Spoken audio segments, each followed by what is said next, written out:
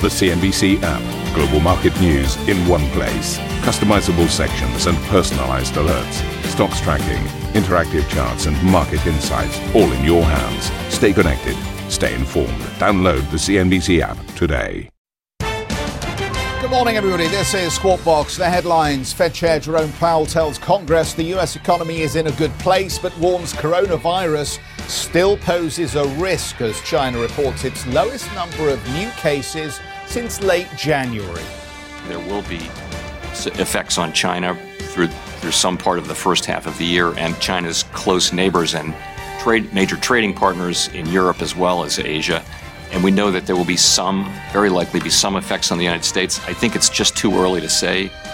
Bernie Sanders wins the New Hampshire Democratic primary, edging out Iowa winner Pete Buttigieg and leaving former Vice President Joe Biden in a distant fifth place. Our campaign is not just about beating Trump. It is about transforming this country. SoftBank shares get a head start rallying on the news of the Sprint T-Mobile deal approval, but the Japanese tech titan prepares to post a steep decline in quarterly profit after a string of bad bets. Well, we've got oil prices trading a little bit higher today, despite the fact that the EIA has warned that the coronavirus will keep prices below $60 a barrel in the first half of the year. This as OPEC and their allies mould their next move. Here in Cairo, the Assistant Secretary of Energy for the United States tells me that in terms of gas and LNG, Europe is set to be a key battleground between the US and Russia for supply. Russia sees what's coming in terms of the U.S. energy exports. They see the gas prices in the United States are tremendously low. They're very competitive, and we're about to double our export capacity of LNG. So they're fearful of competition. Also coming up on Squawk Box, earnings in the air. We get the view from the C-suite with ABN AMRO, Ahold Delhaize, Akzo Nobel, and Heineken, as well as bring you the numbers from Kering.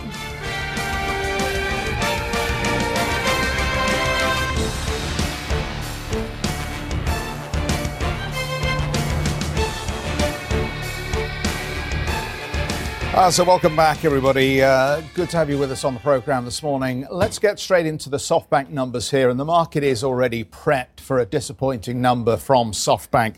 And we know that has a lot to do with some of the poor investment decisions that have been made around companies like WeWork and Wag, the startup dog walking business.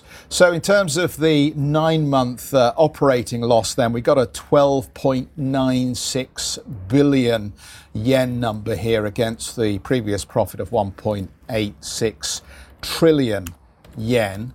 So the net profit line is a drop of 69%, 476.59 billion yen. The revenue line in at 7.09 trillion, which is just off the previous period figure of 7.17 trillion at this stage.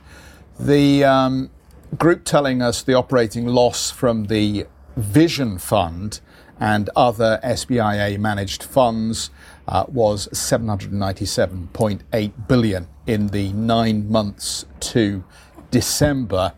That loss represents an unrealized valuation loss of 727.3 billion for a decrease in the fair value of investments held by the Vision Fund at the end of the third quarter. And of course, Uber and WeWork represent the thick end of those revalue losses on paper for this group. Yeah, really happy about those two shares parked into the portfolio, but 88 different investments the company was holding at the end of the third quarter, which just explains how complex a company it is. Alibaba, one of the initial investments that this company has had, and it's been somewhat of a savings account or cash cow, or however you want to describe it. It's been very positive for the company, but the other bets so far have not paid off, and there's been some big misses. Of course, Uber, when it came to the stock market, very disappointing. WeWork didn't even come to the stock market, so that was disappointing too. The other point I'd make is that you've had this activist investor, Elliott Management, taking a 3% shareholding and clearly agitating for change. There was a really big gap in the valuation that was highlighted by Masayoshi Son himself, effectively talking about a year back how this company was undervalued. And you think about today's valuation of about $88 billion versus where he thinks it should have been $270 billion, which tells you how much work the activists might be willing to do behind the scenes trying to get that share price or the valuation higher. And in terms of what the activist is pushing for, you mentioned the 88 investments that are currently in SoftBank's Vision Fund. They're pushing for more transparency. Investors across the board want to know more about the investment process behind SoftBank. And Elliott also pushing for share buybacks as a way perhaps to cushion the blow of some of these bad bets that SoftBank has made. Worth noting on the positive side this week, SoftBank shares have risen on the back of the U.S. judge approving the Sprint T-Mobile merger. SoftBank, of course, a major shareholder in Sprint. So not all bad news of late, but certainly a huge amount of pressure on SoftBank. A very good morning, Juliana, and welcome to the team. Thank you very much. Good to have you on board for the morning. Happy to be here with you guys. So just to recap that then, an operating loss from the group, the pre-tax down over 25%, the net line down over 69% for the 9 months ended December 31st, 2019. And just pouring over Heineken numbers crossing from the beer company today, I want to start with the outlook. Sees 2020 adjusted operating profit to grow in the mid-single digit level on an organic basis. If you just take a look at the 2019 adjusted operating profit, organic growth was 3.9%. So it's guidance of mid-single digit, slightly higher than roughly where we have been for 2019. In terms of 2020 capital expenditure related to property, plant and equipment, it tallies that up to about $2 billion versus a $1.9 billion figure for last year. So a slight increase anticipated. Also going on to talk about the numbers today that have been forecast. Just want to get into the overall profit number, because what the market was expecting was a number about 2.16 billion euros for the full year 2019 net profit. What we have seen across is a number very close to that, if anything, slightly high, a little bit of froth on top, 2.17 billion. So the numbers coming bang in on expectations. But that is good news for shareholders. If you look at the performance of this stock, it had that big run up at the start of 2019, that catch-up trade and a little bit more on top of the course of the year. And so far, I want to just get into the over outlook too on beer volumes, because they're obviously very key when you look at that volume ratio. Consolidated beer volume 3.1%. Heineken volume itself was 8.3%, best performance in over a decade. And the numbers, I think, very much going to be poured across by those defensive investors who've been looking to park money in some of these so-called safe havens. I wonder if, this is a rather random left field comment, but I do wonder whether Heineken, which has had its issues in the North American market, will see its brands do better because of this bizarre phobia now around Corona. Yes. And I'm not making this up. There are people actually searching for the beer virus online because they have misunderstood that coronavirus actually doesn't relate to Corona beer. I think the Australians were one of those.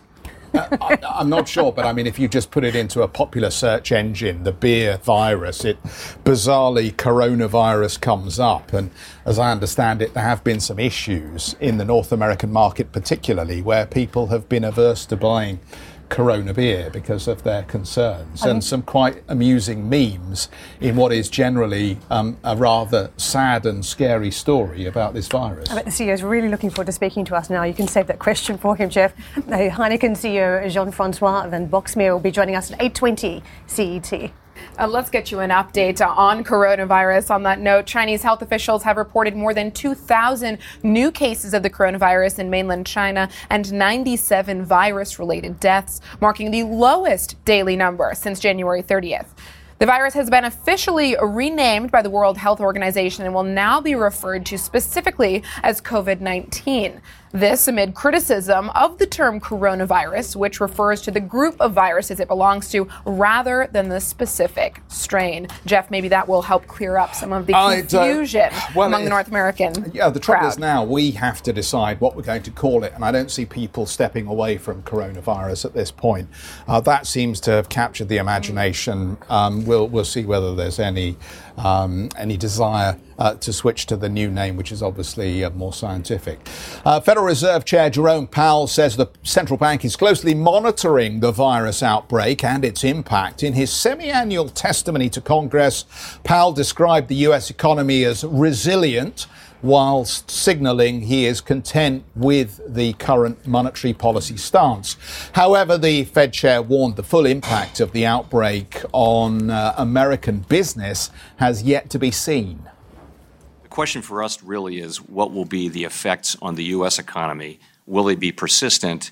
Will they be material? That's really the question. I think we know there will be effects on China through some part of the first half of the year, and China's close neighbors and major trading partners in Europe as well as Asia. And we know that there will be very likely be some effects on the United States. I think it's just too early to say. We have to resist the temptation to speculate on this. And so we'll be watching that carefully again. And the question we'll be asking is, will these be persistent effects that could lead to a material reassessment of the outlook? I think that's a question we're all asking. So maybe Simon French can help us out with that. He's a chief economist at Panmure Gordon. Simon, good morning to you. Welcome. You're going to be with us for the next couple of hours. So let's just start off with this one. Have you got a good sense of what the answer to Powell's question is? What are going to be the medium to longer term effects of this virus? Well, first up, I'd say Jay Powell did the sensible thing of there are many paths this virus could take from here, and he is only going to expose himself to criticism if he were to commit to a path. But that's not very helpful for your viewers, so let's try and do a little bit more unpacking of this event in economic terms. So thus far we know the disruption is limited to China, the surrounding region in terms of people flows, and the impact on industrial output in those areas is significant and will be significant through Q1. The more interesting thing for investors is how that, A, what broadens in geographic terms, or B, extends in time terms.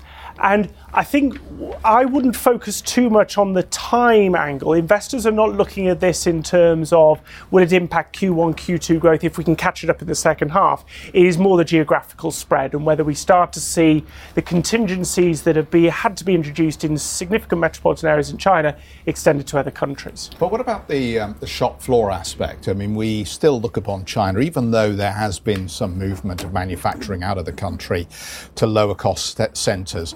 We still think of China, I think, as the world's big manufacturer. Companies like Apple and Walmart and others that are reliant on that flow of finished goods, there will be some impact, won't there? And that will have an effect then on consumption patterns in developed markets. Yes, you'd have to say also that event is already happening as a result of the trade war. So to some extent, what you're seeing in terms of geographical diversification in your supply chain is something that was triggered by the Trump-Xi trade war, will be accelerated through this process.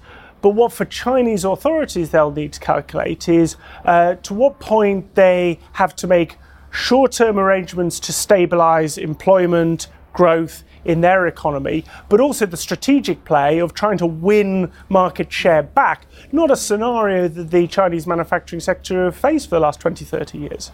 Can I ask you about the mixed information we're getting so far in coronavirus? Because WHO has stepped up some of its warnings, but China's now changed the way it tracks and records the virus. And so what we're hearing out of the Chinese, that they might be getting to a slower rate of infection, which would be good news. But how much stock do we put into that type of information at this point?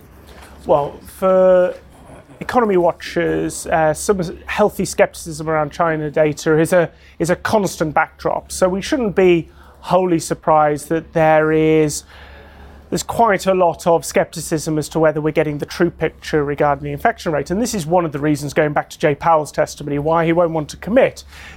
Independent verification of what is going on the ground is still in fairly thin supply. One thing I would say, though, is I think there are enough you want to triangulate your data points. Yes, we have the Chinese official data point, but we also trying to cross-reference that with impacts on from people flows cross-border, trade across border, where it can be third-party verified with other countries. That stuff suggests that we may be facing sort of a recovery, a plateauing from those very accelerated infection levels.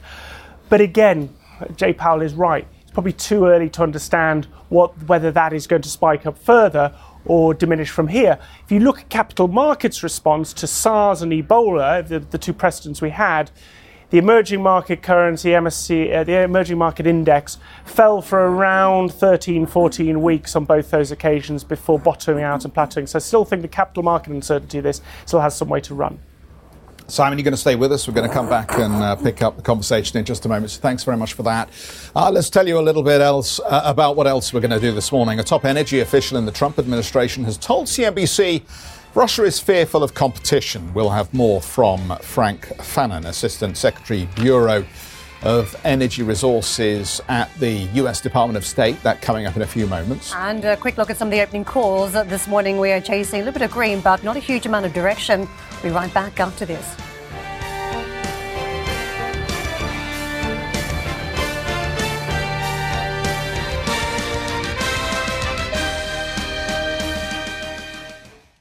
If you enjoy Squawk Box Europe, check out the Brave Ones podcast. The series explores the rise of some of the world's most successful entrepreneurs. Through exclusive interviews with family, friends and colleagues, the Brave Ones podcast features stories of determination, resilience and ingenuity. Available on Apple Podcast, Spotify and Google Play. The Brave Ones podcast, presented by Credit Suisse.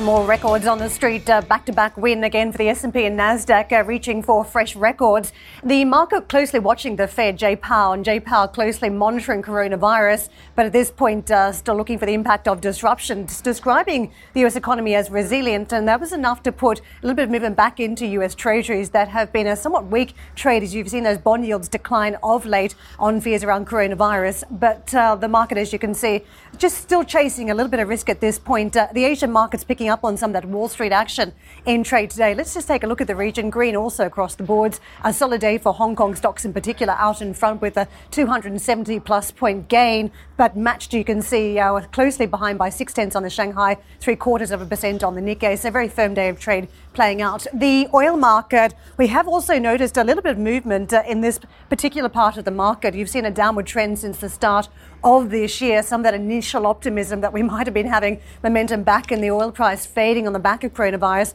but a very solid trade now, 1.6% higher. WTI also bouncing. This on hopes that once we get through the coronavirus, maybe demand will pick up. But in the meantime, there could also be measures from the producers to trim output.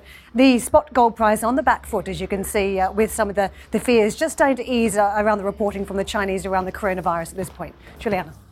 All right, let's switch on to energy markets. Russia remains tight-lipped on its position on oil output cuts proposed by the OPEC Plus Technical Committee in response to concerns over price fluctuations due to the coronavirus outbreak. Energy Minister Alexander Novak said his country is still studying the decision ahead of the oil producers' next meeting, which is scheduled for March, when the previous cuts are due to end. Steve now joins us down in Cairo at Egypt's Petroleum Show. Steve, tell us, what have you been talking about? What's the focus of this show taking place in Cairo? Yeah, everything is the answer to that, Juliana. Look, the fact of the matter is everything's connected, whether it's US energy policy, whether it's the coronavirus, whether it's the supply issue you talked about with OPEC, and whether it is the production of oil and gas products here in Egypt, which is one of the largest gas producers in the world as well. Look, we know they've had enormous finds here as well, but trying to find customers internationally for the vast amount of offshore gas that has been found and product onshore as well is becoming a problem for just about everyone everyone as well. It is no coincidence that there is a very large US presence here, a large US presence from the likes of Apache. Now, we normally talk about Apache, of course, John Christman's group, when we look at Permian Basin and the huge increase we've seen in shale production there. Bechtel are here, the US engineering and production company as well. They're here building facilities left, right and centre as well. So it's no coincidence that the US is looking for other markets as they see shale production, shale investment perhaps slow down a little bit. But as we've been pointing out with the coronavirus, in fact, way before the coronavirus, there's a lot of supply of product on the market, whether it's natural gas, whose prices have been hitting multi-year lows, or whether it's oil and petroleum products, which have been hitting multi-year lows as well. So people are desperately worried about not only the demand side of the equation, and hence what's going on in China, but also the supply issue as well. Now, with that in mind, I had on one of my panels yesterday the Assistant Secretary at the Department of Energy, which of course is attached to the State Department as well, Frank Fannon as well, someone who Hadley interviewed late last year in November at ADIPEC as well. And of course, he was here talking about alliances in the region, how he sees the political momentum moving in the Eastern Mediterranean. But also, I spoke to him after my panel about US competition for selling product on international markets. And we know with the trans-Pacific détente that's gone on between China and the US is hoping to sell a lot more LNG across the Pacific to China. But of course, the coronavirus has potentially thwarted some of that extra demand that would have come there. So where's the other battleground? Well, we know where it is, and it's Europe as well. US desperately wants to build LNG facilities to sell product here, but of course they are very concerned about Russian products coming down through Nord Stream, and of course Nord Stream 2 as well. So there's a battleground, and it's Europe, and I asked Frank Fannon about that. Listen in. Russia sees what's coming in terms of the U.S. energy exports. They see the gas prices in the United States are tremendously low. They're very competitive, and we're about to double our export capacity of LNG. So they're fearful of competition. They say their gas is cheaper, sir. Similarly, Eastern Med development. We haven't yet seen these cargoes start going to Europe in the way that they will be soon. They see competition coming from multiple sources, and they're concerned about that. What's important here to underscore is that when countries buy gas from the U.S. or from U.S. companies who are operating elsewhere in the world, it's a win-win. There is no long arm of the U.S. government coercing and controlling prices to achieve a geopolitical end. They're actually engaged in a commercial transaction that benefits both buyer and seller. That's something that Russia doesn't like to see, and that's why we promote creating a level playing field and welcome Europe's diversification goals. And so just to reaffirm what I believe the President said on many occasions as well, if you buy US LNG as opposed to Russian gas, this is about a security issue. This is about a stable supplier issue as well as price. Well, the issue, we expect that a lot of countries will continue to buy gas from Russia. That's fine. That's great, so long as it's based on a competitive model. Is there transparency in pricing? Is there even a market? You can't possibly have a market if you have one supplier. That's not a market. There's no competition. What we've seen time and time again is when there's even an optionality to have US LNG or LNG from other sources, it changes the negotiating position vis-a-vis the Russians. Now Russia has to compete just by virtue of having an option to import. We've seen this in multiple countries, and overnight, Gazprom drops the tariff for gas imports into those countries. So what we want to do is continue to encourage countries to be open to diversification goals, build the infrastructure necessary to transport energy across Europe. And once that happens, even if they choose to purchase from Russia in the longer term, they'll be better for it because their citizens will pay less. That was Frank Fannon talking to me yesterday about US energy policy in Europe. And of course, as Jeff knows as well, this is very complicated. The Russians will turn around and say, yeah, well, if you want to look at price, look at the price of our gas compared with US LNG. They would say it's a lot cheaper as well. But it's multifaceted across the entire region. And as you all know, the politics and security issues are as important as the price for many of the players, whether you're on the supply or the demand side as well. Thank you for listening to Squawk Box Europe Express. For more market-moving news, you can head to CNBC.com. Or join us again on the show with Jeff Cutmore, Steve Sedgwick and Karen Cho, weekdays on CNBC.